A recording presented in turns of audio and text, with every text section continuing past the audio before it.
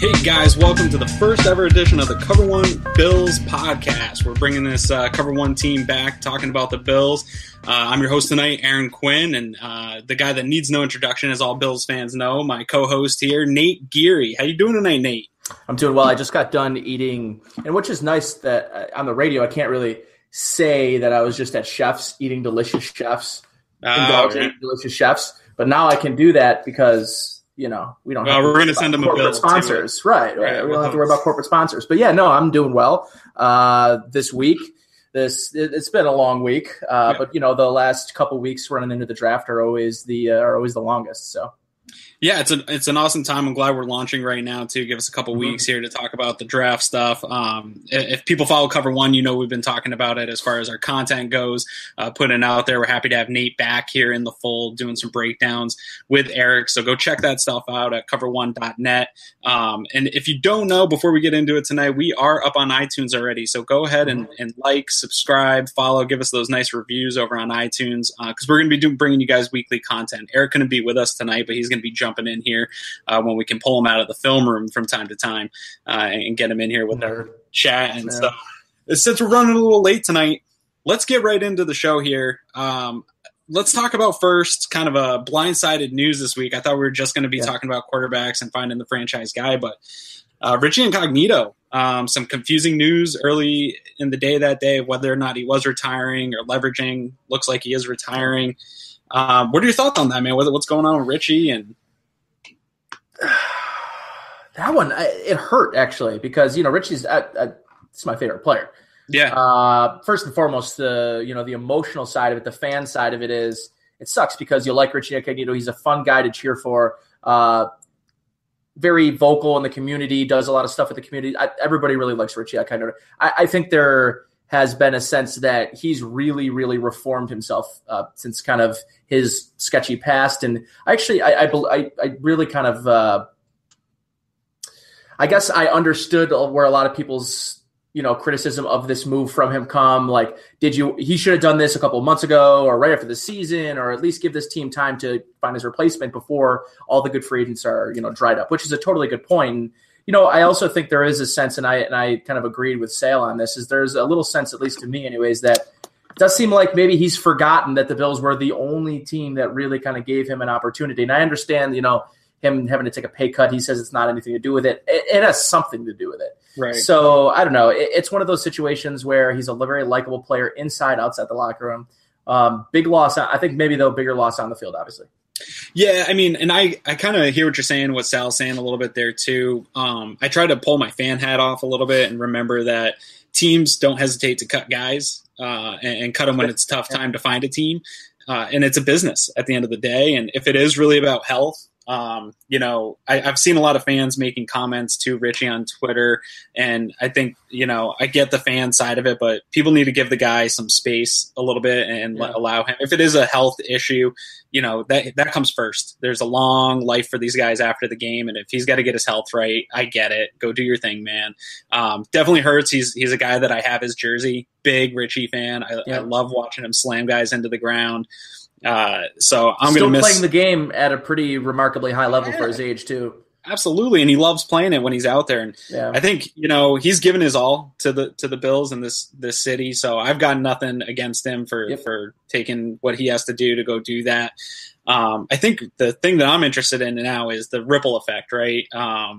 There's people talking how it's maybe affects the draft plans, which I don't see that as much as he's a great player. And I think it's an important position with interior rushing affecting quarterbacks. Now, I don't see it affecting the draft plan, right? This is a plan that they've had in place for over a year now. Is Richie's leaving really impacted that much?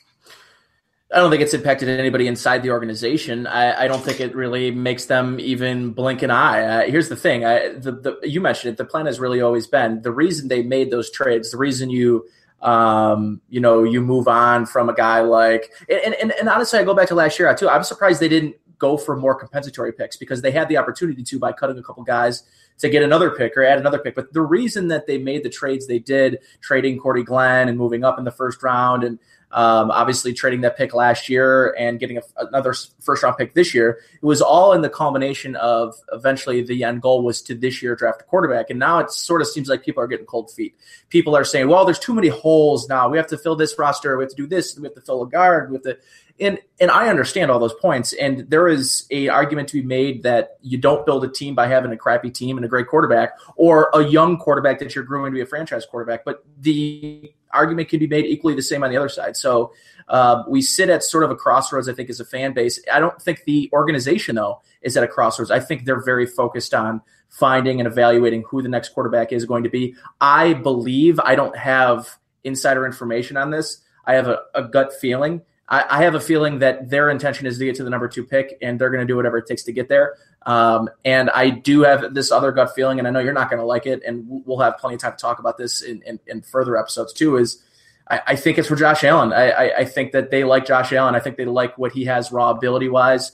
I've grown to like him a little bit more, but it doesn't matter who the quarterback is in this draft. If they feel that Josh Allen's the best quarterback in this draft and they trade up to number 2 to go get him, I'm going to have trust in it until I'm proven. This regime, in my opinion, hasn't given me, you, or anybody a real reason to not trust them. So right. I think this is the ultimate test of trust. Yeah, absolutely. As far as the Richie effects go on the roster, I don't know that I think I posed this question in the Cover One Slack chat earlier too, that is there really, people have talked about not just Richie, but Cordy leaving, Eric Wood leaving, and now Richie leaving as a, combined loss on the offensive line. Obviously, Cordy didn't play last year, so I'm not really concerned about that. I thought Dawkins did fine. I'm expecting growth in his second year. Eric Wood, as much as I love the guy on the field, off the field as a leader and all he's done for the community, I'm not really sure that I thought he was a good player. I think his play slid over the past 2 to 3 seasons. Obviously, he was injured. So I don't see that as a significant loss in the way maybe a lot of fans do. And while Richie's a loss, he wasn't going to be here more than a year anyway. So get a young guy the reps. I think John Miller maybe is going to be able to step in and get some reps now. So I don't even know that there's that significant of a drop-off, with Groy and Miller in those positions. Obviously, there is a drop-off, but how deep is that? Yeah, sure. I mean, would they like to be in a situation where they could take the best guard in this draft, Quentin Nelson? I think they would love that. I think a lot of teams would love that. The idea that they're now focused on or trying to maybe not move up all the way for a quarterback, but to take a guard or to take a lineman and sit in the first round and maybe stay put.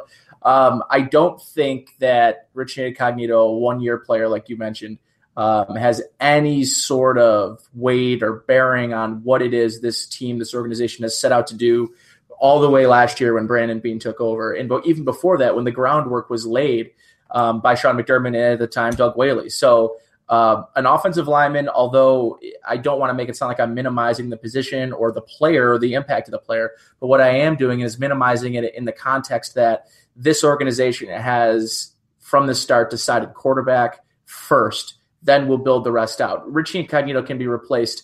If it's not this year, it'll be next year when the team has nearly $80 million in cap space available. They don't have that this year. They can't go out and pay the best guard. They didn't.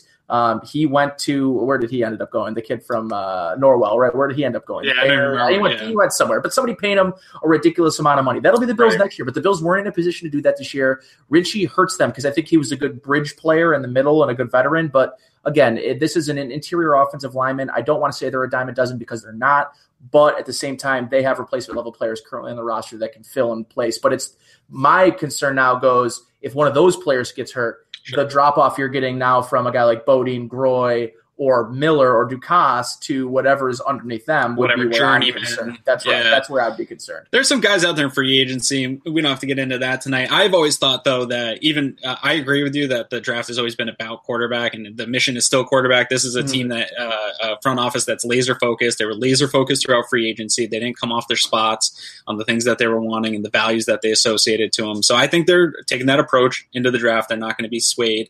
But I think part of the draft plan has always been to try to address some of either the depth of offensive line or get some guys in there for the offensive line, whether that's in later rounds or whatever it is. I think they will address it throughout the draft. Yeah, and the other thing I worry about too is how many picks is it going to take you to get to number 2, and is it going to take you 6? I heard 6. I heard 6 today as well by Ian Kenyon, and I wasn't super thrilled about that. That's not going to be all 6 picks, but what I think you're seeing is probably a combination of 1 or 2 picks next year. Do they have to move that first round pick next year? Because if they do, man, it starts to get really, really it's just very, very high in cost for me because I think with the roster they have, and if they are going to trade up, they're not going to have a ton of ability to fill a lot of holes this year. Right. I said this last year, and I was snake bitten by it, but they've taken a step back talent-wise from last year's roster. So I don't know. I'll be interested to see. Good coaching got them through last year, I think, at times.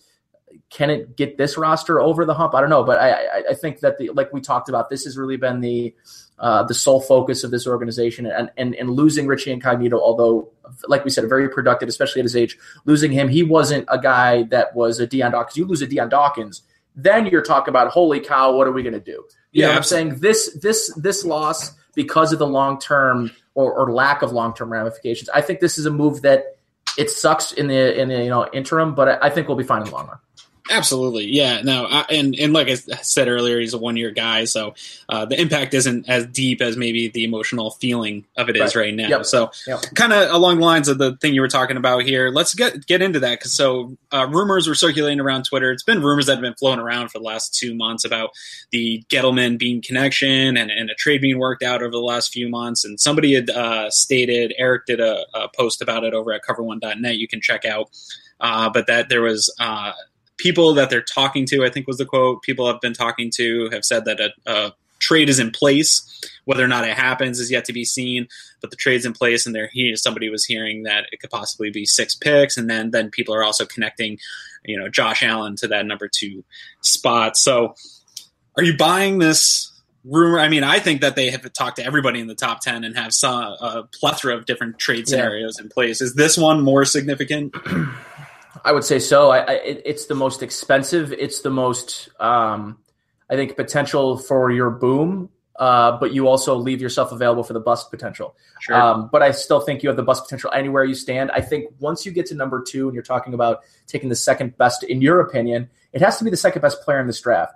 And to me, it can't be the second best quarterback. You have to have, if you're Brandon Beane, if you're Sean McDermott, and you're trading up to number 2, whether it's for Sam Darnold, Josh Allen, Josh Rosen, or Baker Mayfield, they have to believe that guy is either the best or the second best guy available in the draft. I'm not interested in them trading 6 picks for the second best quarterback. He needs to be the second best player in this draft. And I think if they can identify that player, whether that's Josh Allen, I'm not sure. I know, and they were talking about it in ESPN. Schefter was talking about how one GM said he really loved Baker Mayfield. He's the far and away number 1 quarterback in this draft. It's uncontested. Then the next guy said he'd never draft that blanking jerk or whatever it was, and it's just like, okay, that's how it is it's like 50-50 down the middle for all these quarterbacks. All of them, some GMs are going to say, this guy's a franchise quarterback. Others are going to say, I'm not touching him. And it's all going to be about philosophy and what you value. And I think what we know, at least what Brandon Beane has said he's valued, is arm strength, things that he can't teach. And Josh Allen really kind of fits the bill on that. But there's been talk that 2 weeks ago, AQ, what were we talking about? We were talking about how much they liked Baker Mayfield. And Jeremy was saying his source says that Mayfield's the guy they're going after. And then before that, it was, Gelko says Rosen. And then before that, it was Albright says Allen. So, there is this sort of circus that goes around in the next few weeks here, the next coming days. We get down to 10 days. Some of the things you're going to start to hear there's going to be tangible things you'll hear, things that are real. And I think that's what we have to wait for. I think last year you started to hear the rumblings that Chicago was really in on Trubisky, that Chicago really likes Trubisky. They might try to make a play up. They might try to do something. They only had to move up 1 pick. But I think the same thing's going to go for. I think we're going to get an idea of who the Browns want, and that's going to really set the domino effect. I said this really from the start. If Josh Allen goes 1, I think that has very, very bad ramifications for the Bills. But maybe not for Bills fans. Maybe not for Bills fans. Here's my thing with the information coming out about who the Bills want. It started around the Senior Bowl that they're high on not really my guy, but my guy Rudolph, that they're high on him. And so it's really gone through those whole top 5 to 6 quarterbacks. We've heard they like all of them. I have a tough time with we don't have a lot of history on this front office and this regime, but I have a tough time thinking that leaks of that, the biggest decision that this team has been, set forth to make, that information is getting out to the public in any way with any legitimacy. So I just have a hard time thinking that they're that high on any one guy, that they're just gushing over him in league meetings and letting that stuff out. These guys just seem too close to the vest for that information to get out there. So that's why I'm a little skeptical over when I hear, the Bills are all in on X quarterback, because we've seen signings come out of the Bills are announcing signings. That's never happened before. It's always been leaked. Right. What do you make of that? Is it, we're in the lying season. So should we buy too much on that they love Josh Allen, or do you think it's really a fit for what Bean has said he's looking for? Well, I think the latter you just said about Bean and sort of what he says he covets, but I think until he's really proven wrong, I mean, my buddy Ben Albright really kind of has been spot on in a lot of not only this year's draft process, but last year's and over the summer, and sort of where a lot of guys were going to end up falling in free agency. He was really on top of it. And really from the start, he's maintained the Bills' interest in Josh Allen. And, a couple weeks ago, some guy was working for the Bills, supposedly posted a picture of the conference room that just so happened to have the top 5 quarterbacks ranked on the dry erase board. Which I didn't see that. You didn't see that? I missed that man, one. yeah. Some guy, and then he tweeted out a picture. So some guy was in a bar with 2 other Bills fans, and he supposedly had a Bills badge and showed him this picture and sent him this picture. And then they took a picture with the guy with his Bills badge. That guy's fired for sure. Yeah. For sure, that guy's fired. But that's neither here nor there. Although, and I will say, Josh Allen was number 1. He was the top quarterback on that guy's whiteboard list. But yeah, I'd also have a hard time, Aaron. I think you're totally right. I have a hard time believing that anything you hear about the Bills has any sort of weight. I think what we've seen throughout since Brandon Beane took over, even before that, before McDermott, it's a tight ship. You don't hear anything getting leaked. You don't hear about it. You didn't hear about anything really to do about Eric Wood until it happened. You know what I'm saying? Like, you don't hear about stuff that's in the news anymore until the team wants it released. So you're right. I would say the latter is true there, that based on what we know of what Brandon Beane covets at the quarterback position, that big, strong arm quarterback. I mean, that's Josh Allen. And Josh, what they'd be hoping for is Josh Allen's arm strength can overcome some of the other shortcomings of his game. Yeah, maybe they can hide that in the offense a little bit too with his athleticism. I don't know. He does. He gives me a little, and it's not because he's a small school guy that I'm thinking. He does have a little bit of Wentz in him. That's really what it reminds. He does a little bit, although he didn't have sort of the success at the college level that Carson Wentz did. I just think when I see them play, when I see them throw the football and how they manufacture drives, those two, they have a lot of similarities to me. Here's my concern there, and we'll get into diving into these QBs a little bit more here in this next segment, but here's my biggest concern when you say that is my concern is that people are looking for the next wins and that they may no doubt about it. Force that. And that's what I'm worried about, because sometimes these GMs and scouts, as great as they are at their jobs, they're looking for that next diamond in the rough, that guy that's going to be – I mean, everybody wants a Carson Wentz now, right? So that's my concern there with the small school guy and that comparison. But speaking of whiteboards, rankings, all that stuff, give it to me. What is your Nate Geary's top 5 quarterbacks? You can go from 1 to 5, 5 to 1. I don't care. Just give it to me in order. Where are you at? Not the Bills. Where's yours at? So I'm going to pull it up right now. I did my rankings. And last year I did them on cover1.net. I feel like I should probably put this together after I reveal it now. I might as well put my list together, right? Okay. So I guess we'll go from 5. And I think you're going to like this. This has changed for me over the past few weeks.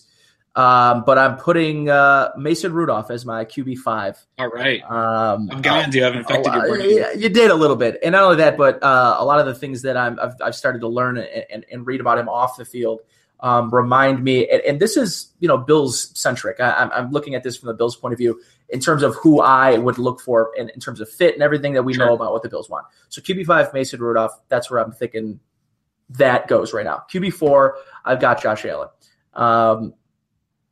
Some people might think that's too high. Some people might think that's too low, that he's the best quarterback or the second best quarterback. Right? That's where I sort of sit on him. QB3, Sam Darnold. Who another guy who you might say, he's probably QB1. He looked really good in his pro day, everything else like that. I agree. He has maybe more than anybody, maybe outside of Allen, has the highest ceiling potential. He's got a ton of untapped potential. His hitch scares the hell out of me. It scares the absolute daylights out of me. And I think, and I don't know that he can fix his turnover problem in the pros. So those are two things that really that knock back Darnold. I think, though, in terms of talent, he's right there with Josh Rosen as the most talented pure passers in this draft. QB2, Baker Mayfield. I really, part of me wants to put him at QB1, but I just think in terms of my QB1, Josh Rosen is by far the purest passer in this draft, the purest passer since Andrew Luck to come in, a guy that manipulates defenses with his brain, with his eyes, with his motions before, he does things outside of just throwing a really beautiful ball. He has played with a terrible offense. Really no good NFL talent around him to speak of. Defensively, they ranked last year 117th in the nation against in points per game. Over 36 points per game their defense gave up last year. So he's playing a ton from behind. He was asked to do a hell of a lot more than I think he was supposed to be, especially early on his freshman year. Gets hurt his sophomore year. Josh Rosen's my QB1. Baker Mayfield's my QB2. I would, in a perfect world, if the Bills could figure out a way to land either one of those players, I feel really, really good about it. But that's kind of where my top five. And I would maybe say my QB5 is Rudolph and Jackson. I think they're right there. Jackson, obviously, it brings something that none of these quarterbacks bring, and that's that lightning rod ability. But that's kind of where I sit with my top five. Actually, man, ours are pretty close. If you had asked me today, I've switched a little bit to where I was, a couple months ago. I'll go same thing, 5-1 here with you. I got Rudolph at 5. I've had him at 5 for a little while here, and I've got Lamar Jackson right there. I have those guys really closely graded in my mind. They're kind of tied at 4A, 4B for me, those two. And then I'm the same. 3 through 1, I got Darnold, Mayfield, and Rosen as well. And so I was surprised to hear you say that because I think a lot of people thought I was a little crazy for putting Mayfield ahead. I just think Mayfield's got that extra intangible, which he's got all the stats. PFF has him rated as one of the best guys out there, but he's also got the extra intangible level. You heard Hugh Jackson talking about, guys just want to follow him. I just don't know that I see that in Darnold. I think he's trying to portray that here throughout his process and, going out to throw for guys. I don't know that it's authentic or not. With Baker Mayfield, it's super authentic. Yeah. He is who he is. And it could go wrong. Baker Mayfield's one of those guys that doesn't have to do that. Yeah. He naturally draws people to him. Right. And I think if you're talking about veterans, and that's the one thing is you worry about your quarterback going into a locker room and demanding the respect of veterans right away. I think Baker Mayfield walks in that, and he's got the respect of those veterans just because they know what he's about. Here's the thing, too, with Mayfield. I do believe there's a portion of GMs in this league who think he's the best top number one quarterback in this draft. I think most years, if he wasn't 5'11", 6 feet, if he was 6'2", 6'3", he'd be the number one quarterback in this draft. There's no question. His stats are off the charts. The thing that I love about Baker Mayfield the most, which you can check out a piece that I'll have up on Friday at WGR550.com, is the platforms that he throws off. He reminds me a lot of Matthew Stafford without being as big or as strong-armed as Matthew Stafford. But the way that he throws kind of like he's facing forward and throws sidearm, the ways and the angles and the platforms that he's able to manipulate, that to me make him one of those top guys. Darnold, there's a lot to say about Darnold. I did my podcast, Intentional Scouting, at WGR, and I forget who I had on. It's going to bother me. Maybe it was it Joe Moreno? Maybe it was Joe Moreno, or maybe it was like Connor Rogers, but I had somebody do Darnold and basically said maybe it was Ledyard. I think it was Ledyard. Ledyard told me he's like his QB4. Mm-hmm. Like he just felt I don't want to quote Ledyard if it wasn't Ledyard, but it was one of those guys we had and we were all sort of in agreement where I kind of went into that podcast thinking he's QB1 and I left thinking he's kind of QB4. Right. So you just don't. But how many of these guys can you cycle through and say the exact same thing about? It's this year is. I think there is a lot of talent there, but there's a lot of drawbacks, and it's about which team finds the guy with the highest ceiling that can convert it. Yeah, and somebody said earlier when we were talking about QBs, when we were talking about Richie, that I'm scrolling up to the chat. I don't see it, but that all the QBs in this class have flaws, and I agree with that 100%. Yep. Even Rosen, who I'm super high on, and there's no question he has flaws. Yeah, he's got flaws. He's got some concerns that I see. Nobody's a surefire thing, and that kind of back to the Giants trade and things. I know they got to get that guy, but it does start to scare me. And like you said, people are getting a little bit of cold feet. It starts to really scare me when you're starting to talk about 6 picks for a guy that has flaws, and whether or not those flaws can be corrected at the next level or masked at the next level. That's a lot of a future of this organization that you're giving up. When here's my thing, and this is kind of where I'm getting trumpeted as a guy that Rudolph's my guy. He's my 5th quarterback, but I think I'm associating value to where they got to get to get these guys, and how big is the graded separation between 1 and 5. I think between 1 and 5 it's big, but I think between 3 and 5 it's not right. that You're getting much closer. There's no doubt about that. It's I don't know. I come to a place where I think in terms of as long as they get one, I feel like I'm going to be happy.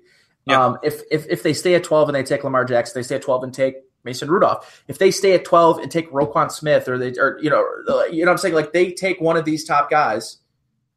All right, like as long as they figure out a way, Twitter will burn. But if they find a way, I fully expect though. And I've really sort of felt this from the beginning. They're going to trade at number 2. If they could get to number 1, they do it. That's how the conviction I feel like they are working with right now and trying to do something that this franchise has had one of, a franchise quarterback, and they haven't had any other ones. And you look at some of these organizations, you look at the Colts, they go back-to-back. You look at the Green Bay Packers, they go back-to-back. The Bills haven't been able to figure it out. And I think they came in here, and I think Brandon Beane saw, how did the Carolina Panthers go from being a team that was sort of an afterthought after their Super Bowl with Steve Smith and Jake Delhomme and that great defense? They became an afterthought. They were a bad football team. Remember the Jimmy Clausen years, the Matt Moore's years? They were terrible. What turned them around was that one year – they got a great quarterback at the top of the draft, and then they started building on the defense around him, and they put good players around him. And I think that he's going to use a lot of how they built Carolina with how they're going to build the Bills. Yeah, and I'm all for it. And here's where I've been at with a lot of the fans is, even though I have Josh Allen as my 6th guy, and I particularly don't want him, the stuff that are his flaws really terrify me, and I'm not sure they get corrected at the next level. From what I've seen, I haven't been able to be convinced that they do. Where some of the other flaws that guys have, I do think can easily be corrected. I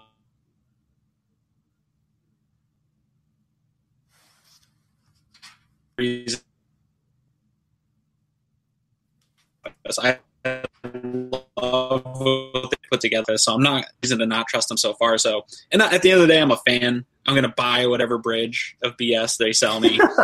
You know what I mean? Like, I'm going to get excited in August and want to see what's going on. So even if it is Allen, I got to trust in their process. I mean, these are methodical guys. They have good scouts in that organization. So if they're seeing something I'm not, I mean, I'm just a fan at the end of the day. But it's hard for me to swallow right now as we're getting closer. I'm getting nervous that everyone is hearing these rumors about that amount of picks to go up and get a guy that I think is the 6th best. And that a lot of draft Twitter, it's not just me. The draft Twitter guys are not big on Allen. Right. So what's the disconnect between the draft Twitter guys and the pros? Because when I turn on NFL Network, they're talking them up. It's prototypes. You try to go with guys you can get, and I always go back to this: it's qualities you can't teach, and that's where he excels and the other guys don't. Is he has arm strength he can't teach. He's got the ability to move around and throw on the run like you can't teach. Those are things that the size, obviously, that you can't teach, the hand size, things that you can do with those sort of intangibles. So that's where the disconnect is a lot of people see his low completion percentage. And I'm brought back to, I think it was Dan Orlovsky the other day was talking about for Josh Allen's completion percentage to be over 60%, he would have had to complete 26 more balls, which is a little bit over 2 per game. So if he has 2 more completions per game, if he can turn 2 of those incompletions into completions, he's a above 60% passer. And when you put it in context like that, you think, all right, well, maybe it's not that bad. Maybe there's got to be 2 plays in the game where he can take back and improve on and be better. In his senior year, they pulled him back a little bit as far as what they let him do in the passing game, which I don't know why that was. I don't know if they were trying to protect him in his draft stock or what the reasoning was for that. Because I think if he came out in his junior year, we'd have a lot less questions. I think I'd agree, yeah. About him. I agree. To the point, though, that you're making here about the completion percentage, I don't know if this is true. I forget where I heard it. I saw somewhere that with college players' completion percentages in the first couple of years, you can expect a drop by a couple percentage points in completion percentage from the college level to the NFL. So, under 60, you start getting into, is he going to be thrown in the 55, 56 complete? It's not where you want to be. That is not where you want to be. Granted, I don't think the Bills are going to be very good this coming season anyway. I'm probably going to get killed for that next November. Yeah, I hope so. I hope people come back to me and say you're an idiot. I take it with open arms. Last year I said they were going to be worse than the Browns, and I'm like, give it to me. Let's hear it. Yeah, let's do it. But I would hate to see that for a rookie quarterback come in and be that low of a completion percentage. So I'm hoping that you're right, that if you add a couple more plays in there for him, that he can boost that up. One thing I want to talk about, and that we get so caught up in this early portion of the draft and all that, what are some of the sleeper QBs outside of your top 5, outside of the that 5-6 guys that you think? I have a feeling that there's going to be a guy, whether it's 5 and beyond, that is going to be competing for one of the best quarterbacks in this class. I don't know which one it is, but I think when all the dust settles in a few years, we're going to be like, man, everyone was so high on these 6 and they totally missed X quarterback. So what are some of your sleepers? I really like Kyle Oleta, and he's not very far outside of that top 5 either. He doesn't really have that elite arm strength. I don't even really think he's got good arm strength. Like it is capable arm strength. It's Nate Peterman territory. But he is such a nuanced passer. I loved what I saw from him on film. He's going to be a darling. He's going to go higher than I think a lot of people suspect. I know in the mock draft I did. We did a live mock draft for Rochester Sports Network, and he went in the first round to the Saints. That's not totally out of the ballpark, to be honest with you. I don't think so. I think especially if there's a run on quarterbacks early, that there might be a quarterback not a lot of people have been talking about might get sifted into the first round, especially if, let's say, Mason Rudolph goes by 12, by 13, and then all of a sudden there's a team that moves up to get Lamar Jackson at 20. At the end of that first round, I don't know. A team might feel scared off that they have to take a quarterback if they really want one. Yeah. So Laletta is a guy that I really like. Riley Ferguson, the quarterback from Memphis, is another guy that I like. Sort of one of those guys that I think really spreads the ball around well. Not a huge body of work, but a player that, I don't know, this draft is going to have a gem or two in it. And it's going to be a later guy that we're not talking about. The kid from, Central Florida. His name's escaping me at the moment. Or Florida International. Florida International, is that it? Yeah, Florida International. I think there's the name. Yeah, you're right. It's Florida International. It's not Central. Yeah. But there's going to be a gem in this draft. I think if you're looking at one, if I was going to put my money on a guy that's outside the top 5, it's Kyle Oleta for sure. Yeah, I think round one's a little aggressive. I do think there's going to be a little bit of a run on quarterbacks in the start of this draft. I think some of the teams that they're talking about as prospects for trading up or things like that are taking a quarterback. I think a lot of that smoke screen. I think there's too much talent in this draft in the first round for these teams all have needs for them to jump on a guy like that early. But I do think Laletta, I haven't seen a lot of them, but I think, with time, if he gets in the right type of situation, sits behind a good quarterback for a year or two, could come into the league and be, a backup, a good backup at the least, and maybe even more than that with accuracy that he presents. So I don't doubt that you're right there. So we've talked about some of the draft QBs, the chat room's firing off a little bit. Guys, if you have questions for us, we're going to be taking some questions here at the end. We have some loaded up from earlier this week. But while we're on the topic of quarterbacks, you and Eric took a look at AJ McCarron in the film room. So guys, if you haven't gotten to check that out, go to the Cover One YouTube page, go to the film room, check that breakdown out. I just watched it again today while I was cleaning up around the house. It's great stuff because I think regardless who they draft, I think McCarron's going to get a chance to start this season. And so Bills fans want to go check that out. So what did you guys learn? Tell us a little bit about AJ McCarron as you were breaking him down. Ballsy, and willing are the two words that I sort of used when I walked away from that film review. He stands in there.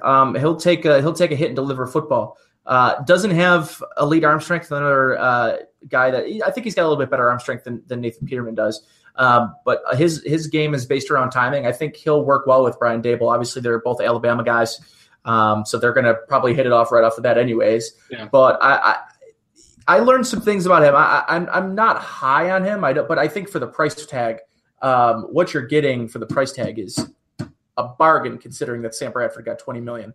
I feel much better about a $5 million AJ McCarron than I do about a $20 million Sam Bradford. So I can say that for sure. But his deep ball is nice. The problem is the Bills don't have a deep ball guy. Yeah. Can he throw the back shoulder throw? I think he's shown some evidence that he can do that. So I think him and Kelvin Benjamin will have a good relationship to start the season at least. Yeah, I've seen him throw to guys that aren't open, which is something that fans were not happy with. They'll be welcome to see. Yeah, absolutely. I think that he could be in that middle tier starting quarterbacks in the league. I think that's a ceiling, right? Ceiling for him is middle, mediocre starting quarterback in this league, which I'm fine with for a year if needed.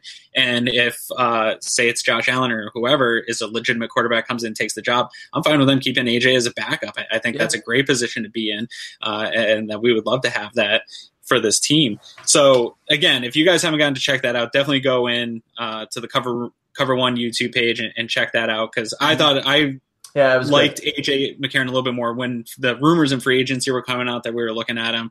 I wasn't really interested in it, but after watching you guys review, I pumped the brakes a little bit, and I think the Peterman comparisons a little bit are nice. That he's a veteran Peterman, which is what I wanted. I didn't want Peterman to get thrown into the spot. Like, I think he needed the time, and I do still think Peterman can be a really good backup and have a long career as a solid backup in this league, which is not a bad thing, guys. Like that's I say it all the time. Look how much money Chase Daniels made doing that. I know. It's people think all the time that when you say a guy is the ceiling or could be a really good long-term backup, that it's a bad thing. I mean, there's places in the league for people like that. It's not, you're not backup punter, they have roster spots for those guys. And Nick Foles shows how valuable it is to have when you have a good one who's the backup. So I don't know.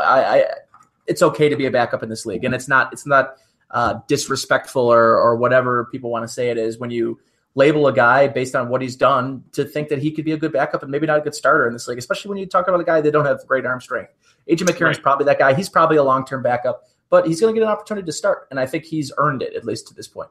Yeah, and he is a competitor, and he's won at every level up into the NFL. So I'm had all a great for it. Season his junior year, I think it was, where he threw 30 touchdowns, 3 picks, I think. So, he had a pretty darn good season, too. Yeah, absolutely. And I did hear that Jerry Hughes talked to Andy Dalton, former college teammates, and Andy told him that, this kid has the potential to be special. So that's encouraging to hear too. So not banking on it happening, but, that would be a really nice, pleasant surprise if we had 2 good quarterbacks. I wouldn't be mad. It'd be a nice change from the normal, that's for sure. Absolutely. So before we wrap this up tonight, again, to some of the questions that we got during the week. So just so you guys know, we are going to be doing the shows weekly, so if you have questions throughout the week, hit us up.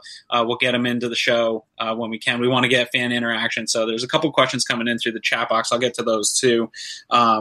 So let's start with Jeremy Stokesbury, who is a premium member here with Cover One, and we'll get into that a little bit too, because Eric's got a great deal running on the premium membership. But we'll wrap that up before we get out of here. But his question for the podcast: how will the offense look this year? Shady is still there, so it'll be run heavy, but I hope to expect to be better than 31st passing. I also expect McCarron to be a better starter, and if the defense takes a step forward, are we looking at another playoff berth? Go ahead and you take that one, man. I think the defense should take a step forward. I need to see who's playing Mike and Will, but I think for the most part they should. I'm sorry, Sam. It's going to be Mike and Sam. Will's going to be it's going to be Milano, but I don't know. I'm going to have a hard time putting together this team's going to take a step forward. They might, and again, we might have to eat our words, but as far as what I'm thinking what their offense is going to look like, Man, it's kind of hard to tell because we don't exactly know what Dable wants to implement. I think what you're going to see a lot of is a lot of 21 personnel. I don't think you're going to see a lot of 11. They just don't have right now. They don't have the ability to go 10 and 11. They just don't have the wide receiver personnel. They don't have the player types. That could change after the draft, right? After, before training camp comes. But as of right now, I see them being a team that is going to run the ball a lot.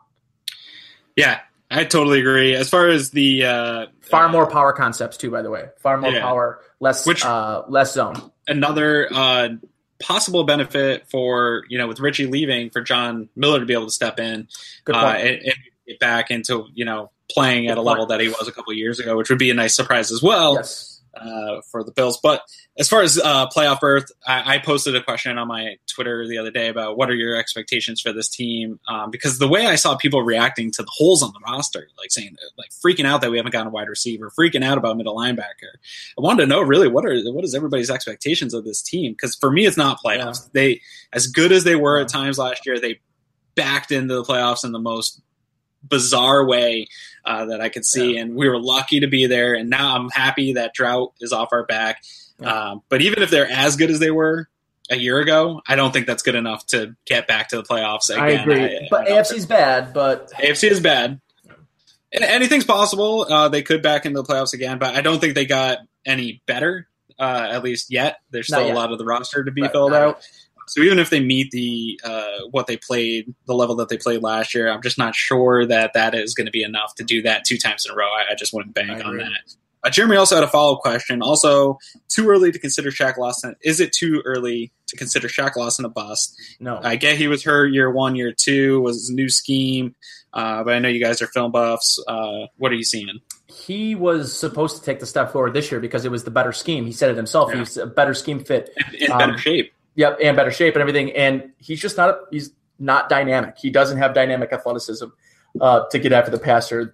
There's no quick twitch. Yeah. Like you see with Jerry Hughes. Jerry Hughes is very quick twitch. Jerry Hughes also gets so low to the ground. It's right. He has rare ability and rare get off. He just Shaq Lawson doesn't have that. He's a very good, responsible run defender, but he is not an elite pass rusher in this league. And do you think some of that though? So like you said, run defender. What I saw when Eric was doing breakdowns after games and everything like that, I know a lot of people were knocking Shaq, but what I saw was him keeping contained a lot. Do you think some of it was scheme, allowing Jerry to rush on one side and then making sure that Shaq just held down his spot and kept contained? For sure. The run defense wasn't good, but he made it better.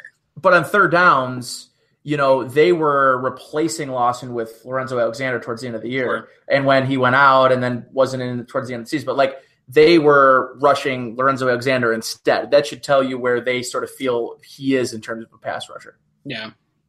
Yeah, so there you go. But it's just he has not lived up to what everybody thought he was going to be coming out of college, that's for sure.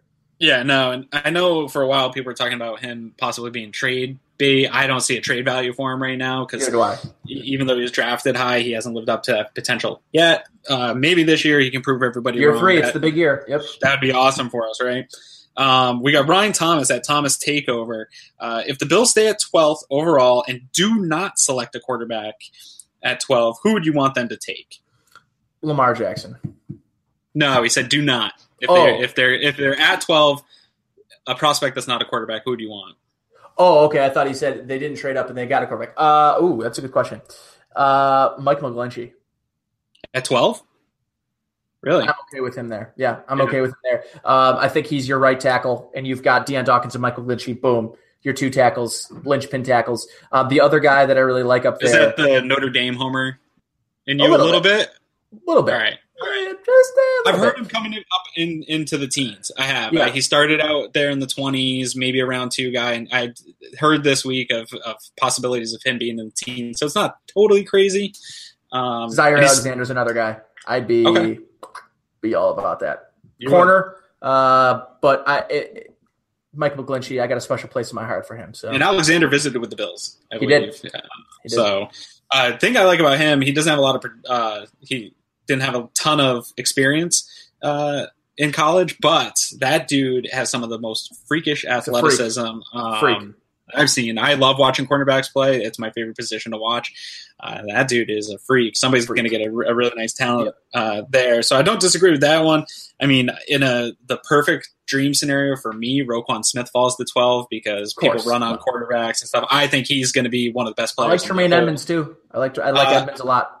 I would take Edmonds at 12. I'm not as high on Edmonds as some people have seen are. I think there's a lot more risk there than Roquan. I think people are taking of a pass rusher, in my opinion. No, definitely. I agree. But people are talking about him over Roquan, which if that was the case, Roquan may fall there. I know. It'd be crazy. It'd be crazy. Yeah. I think one of those linebackers would fall to 12 possibly, and I would take either one of them. Those would be my guys at 12. So then our other question here is from Jason at JMPPhil or JMPhil88.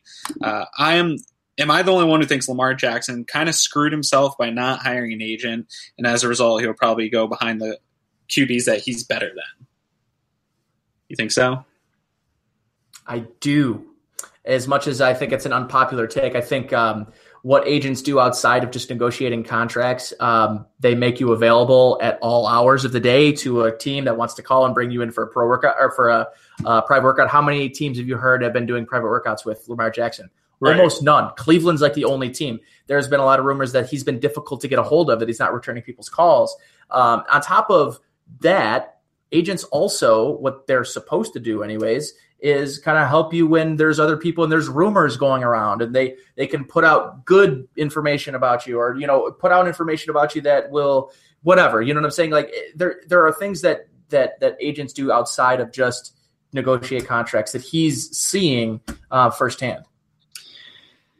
Yeah, I'm torn on this one a little bit because I understand his reasoning for not doing it. I think that possibly he could have hired a better PR firm, not necessarily an agent, put together a PR firm for himself, a marketing company to brand himself a little bit better, like you're saying, and help dispel some of those rumors, right, etc.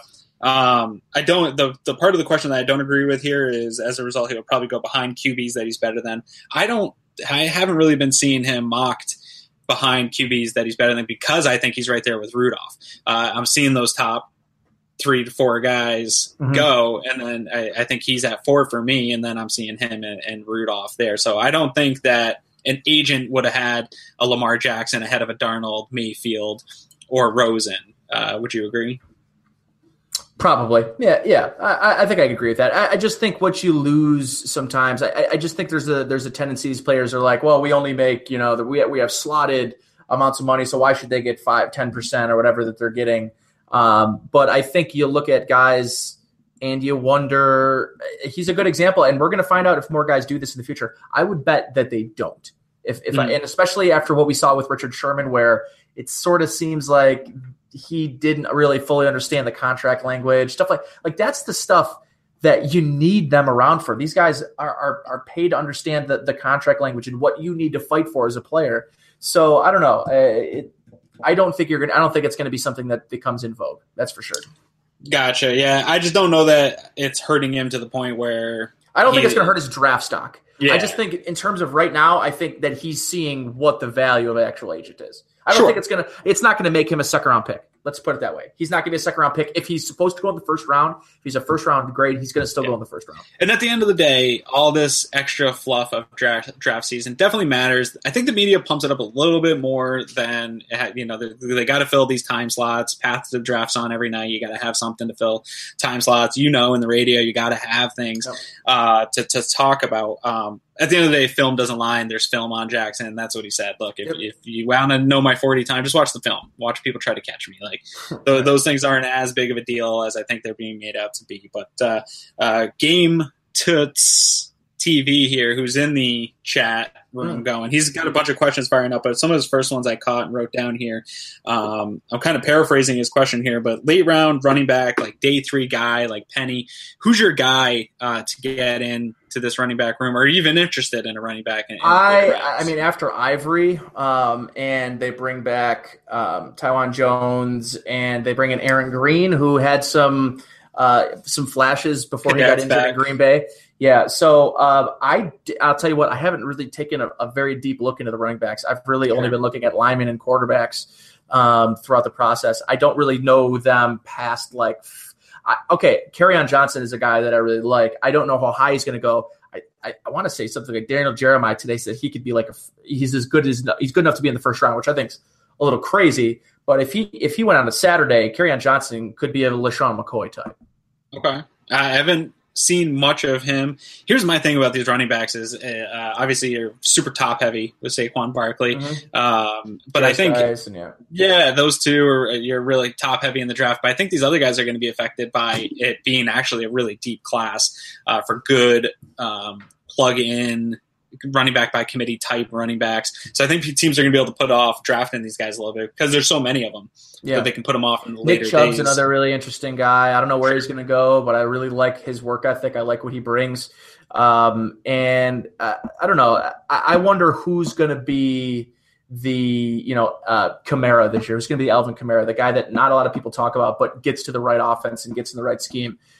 That'll be interesting. I think that could be Sonny Michel. I do, but this is a really loaded running back class for sure. It really is. A guy that I would like them taking kind of in the later rounds. The question is Ballage from Arizona State, I believe it is. He just seems to me like the kind of back that you can get late in the draft that would be a nice role behind Ivory and Shady, because I thought Tywan Jones isn't a running back. He's a special teamer. This kid can also play special teams, Ballage, so that he gives you that ability to put a roster spot.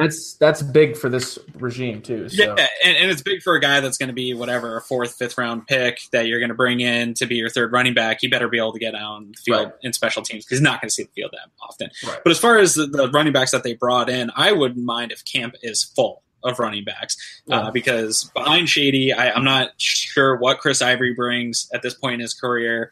We don't know how Cadet's going to recover from his injury. We're not sure about Green. We're not sure about really anybody after Ivory. We're not really that sure about Ivory. So it's a long season. It's going to be a heavy run game team. Bring as many of these guys in so you can get a look at them in training camp, because who knows in whatever week you're calling up guys that we didn't even hear about because there's a bunch of injuries. Happens every year. Sierra Wood, Exactly.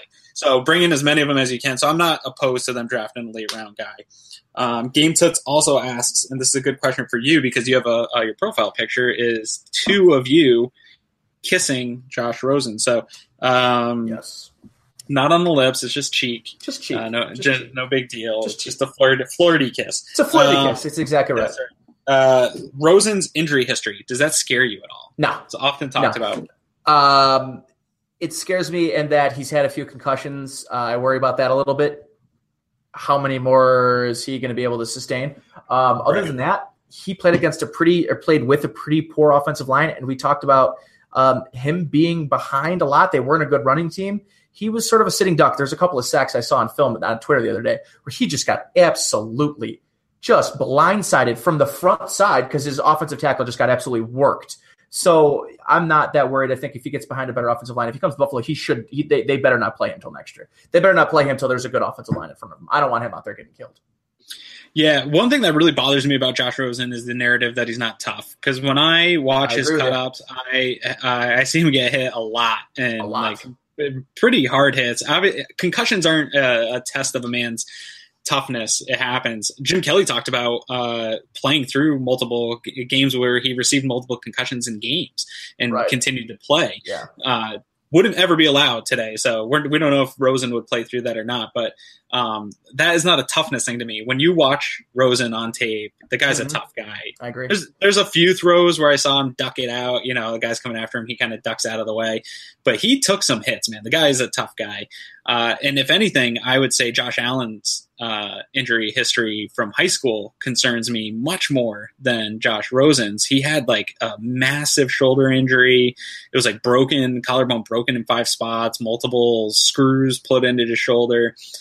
That's the kind of thing that as you age, cold weather, those are the injuries that when you wake up in the morning, that thing is hurting and it never goes away. So that is an injury that scares me much more than Rosen's. Obviously concussions only multiply and build. So that is a worry, but somebody says here, I don't want Rosen too fragile. I don't see it. I don't see that. Neither do I. As a fragile guy. He had the concussions and then he had the shoulder injury in sophomore season. Right. But again, just Connor McDermott was his best offensive lineman. He's on our practice squad. Right. So take that for what you will. Absolutely. So I think that's pretty much it here for questions. We're going to be back next week. So if you had any questions that I didn't get to, don't hesitate to come on back. We'll try to get to all the questions here. We want to keep the show, in the hour parameter here. So we're going to wrap up. What do you got coming for content up this week, man? Well, I've got a lot towards the end of the week here. That's probably going to, a lot of it's probably going to get pushed to early next week. But I will have my first quarterback rankings out. If I don't get him this week, they'll be out early next week. I have a wide receiver piece that I'd like to get out tomorrow if I can find the time tonight to finish her up. And then not only on top of that, I have my Baker Mayfield piece up at WGR. You can catch that'll be probably up either Friday or Saturday this weekend. So I have a lot because Sale was out this week, so I was filling in for Sale, doing some website stuff. So it was a busy week, but it's once we get down to it here, every day starts to become busy, and you start to wish there were more hours in the day. But a lot of stuff coming up. Obviously, where you want to be is up at cover1.net, where the team we have right now are just cranking out article after article. It's a great draft resource. If you're doing mock drafts with your buddies and you want a list of prospects, just go to cover1.net because that's all up there. They've got 40 times. They've got broad jumps. They got everything up on the website. It's completely transformed into a really legitimate website, one-stop shop for draft stuff. Not only that, but you can download the app too, which I would suggest doing. Is if you don't have it right now, I got my phone right here. All you got to do is go to the App Store, Cover One, the app, download it. Absolutely, yeah. The team at Cover One right now is doing a ton of great stuff. We're expanding on the team all the time, bringing in new guys. Like Nate said, the draft tracker is up there. It's right on the homepage, so you can search through guys, and when you click on their names, you can get their scouting reports if they're available, things like that. Which is awesome. It's super awesome. A lot of scouting reports coming out almost daily, multiple scouting reports on different guys coming out. So as we get closer to the draft, expect more of that. Whenever somebody visits with the Bills, Eric's updating that scout profile, really. I don't know how the guy does it. He's always in the film room. But he just updated Dante Jackson with the Ole Miss scheme, Florida and Ole Miss. I'm single. I don't know how Eric does it. Yeah.